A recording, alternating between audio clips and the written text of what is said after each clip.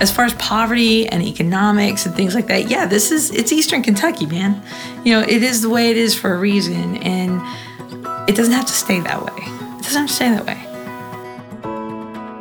The unemployment rate in Ashland is 40%. That means people are struggling to keep the power on, to pay the rent, and to buy food. The hope is not in economics, the hope is in Jesus. And we're going to give him that hope and say, he'll supply all your needs. And that's what gets us back to Grow Team, is he will supply all your needs. Stories of Hope is a podcast about people who meet needs, build relationships, and change lives.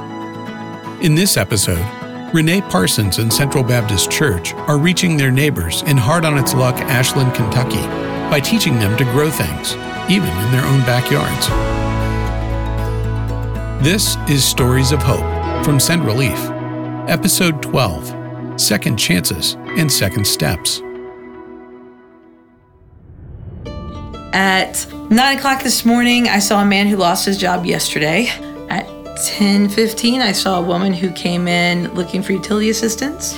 I saw a young man who came in for work who just finished rehab. I had a meeting with a local businessman about some things for Grow Team. That was today. All of that was today. That's the ministry. That's the mission. Renee Parsons is the executive director of Hope Central that sits in a low-profile house behind Central Baptist Church. It's the place where people come when they are ready to take a next step. We provide the second step. So if you have already been stabilized, out of rehab, out of prison, you've already gotten your food box, you've already gotten that stabilization care that you need, then you can come over to us and we can help you take that second step so that you don't ever have to get another food box again.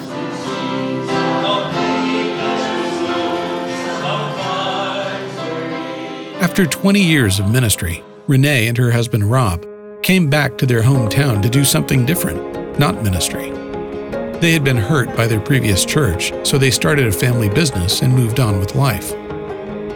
Central Baptist Church in Ashland was on its way out of ministry too. They asked Rob and Renee to help them come and close the doors. They were at that time about 9 people strong, everybody over 70, 2 over 90, and 3 over 90. Rob started closing ministries that the church had done for years.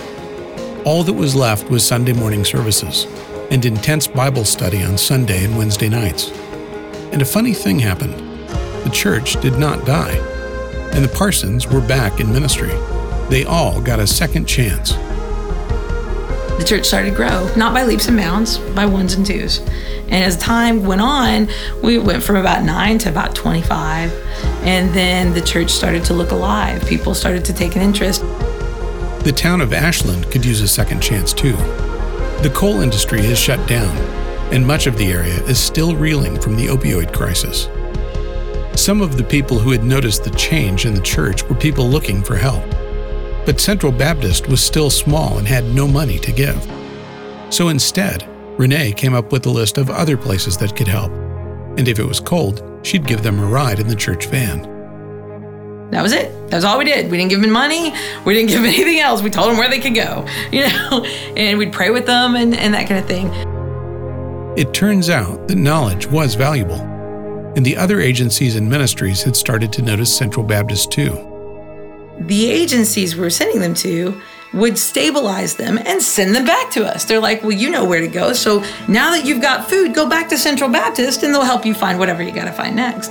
And that became the beginning of this ministry. When I got out of jail, I was at that point in my life, I thought I was never going to amount to anything, that nobody needed me. So I done a half a gram of heroin. I tried to kill myself. And I woke up the next morning by my daughter, and that's when I realized, I'm here for a reason. Amber Sammons needed a second chance, or maybe a third or fourth. For years, she had struggled with heroin addiction. Most of her life, she had been in and out of jail for using and dealing drugs. Looking for help, she reached out to the pastor of the church she once attended. The pastor called Hope Central. He says, hey, I'm sending you this girl, and she's great, but she's a drug addict, and she's got problems, but she's been homeless for about a week, and so she's been living rough, and can you help her find a place to live? And I went, yeah, that's what we do. I don't think I'll ever forget that day. She talked to me, and I mean, it seemed like everything was solved within just a matter of minutes. I was like, wow, this is so easy. It was quick. In a matter of weeks, Amber had a job, a place to live, and her daughter was back with her. Meanwhile, Central Baptist, that not too long ago was just 9 people over 70, 3 over 90, now had a youth group and a youth minister. He kind of came to me and he said, I got this idea, Renee. He goes, the kids in the youth group, a lot of them are not eating fresh vegetables. And why don't we have a little garden here and we open it up to our youth group? If you'll let me have the back of the house, and we'll just do it. We'll have food for our Wednesday night dinners, and these kids will learn to kind of be connected to their food, and they won't be scared to eat something like yellow squash. As it turns out, Amber had a bit of a green thumb, so she started heading up the gardening part. This one might hold maybe 4 or 5 tomato plants. That's why we're putting those in buckets, though. 1 plant for each bucket. Well, I grew up out in the country. You know, I have experience with farming, gardening. My mom, you know, we always planted flowers, vegetables every year. You know, it was always a big thing. You could put, maybe 3 different plants in this box. That's where you start, good soil. You can think of yourself as the good soil. How are you going to grow? And we can put that into what we're teaching people about the plants. The way we can also teach them how they can grow as a person. Then Central's youth minister had a new idea. What if they expanded Grow Club to adults? What if they invited them to come see how to grow vegetables in small spaces, in pallets?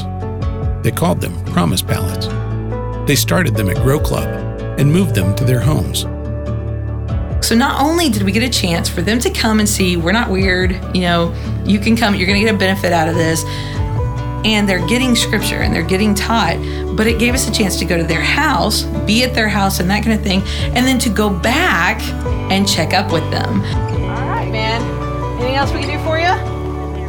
Now, Grow Club is all over Ashland, in the elementary school, in the prison, on the local community college campus, and in a community garden in the middle of town. That started changing everybody's perception about Central Baptist Church. It really opened things up. Send Relief has a ministry center in Ashland, and they are partnering with Hope Central to expand Grow Club into areas like bees and hydroponics. All you have to do is look across Central Baptist to see all of the second chances and second steps that God has given.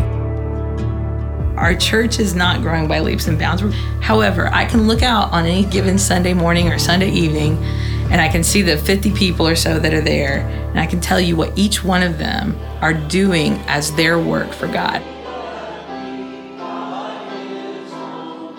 Show them how to plant boxes or make a pallet garden. That's always an option.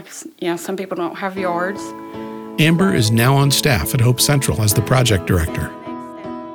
Amber's story is not unique, I don't think in any way, but the fact that she has overcome so much and she's such a strong person, and we're friends. I mean, she has become a very, very dear friend. I've totally changed from the way I used to be. I feel like I'm a whole new person, and because I accepted Jesus into my life. But the reality is we're a stepping stone, and this is a stepping stone process, and we're taking people from a place where maybe they don't know anything about Jesus, and we're giving them something tangible that they can kind of sink their teeth into. Hope Central, Grow Club, Promise Pallets. All that they do is about meeting a need, building a relationship, and changing lives. It's cool to see their love be kindled, and kindled because you brought them in because you had something that they wanted to learn or they wanted to eat or whatever. I'm trying to tell them about Jesus. Whatever gets their attention, that's fine. And I can't compete with the world. I'm not as exciting as the world, but I can give them what they don't have, and what they don't have is Jesus. This has been Stories of Hope from Send Relief, Episode 12, Second Chances and Second Steps. To learn more about Hope Central, Grow Club, and the Ashland Send Relief Center, go to sendrelief.org. If you enjoyed this episode of Stories of Hope, please leave a review on Apple Podcasts. It will help other people find us and hopefully enjoy it too. And join us in 2 weeks for another episode of Stories of Hope.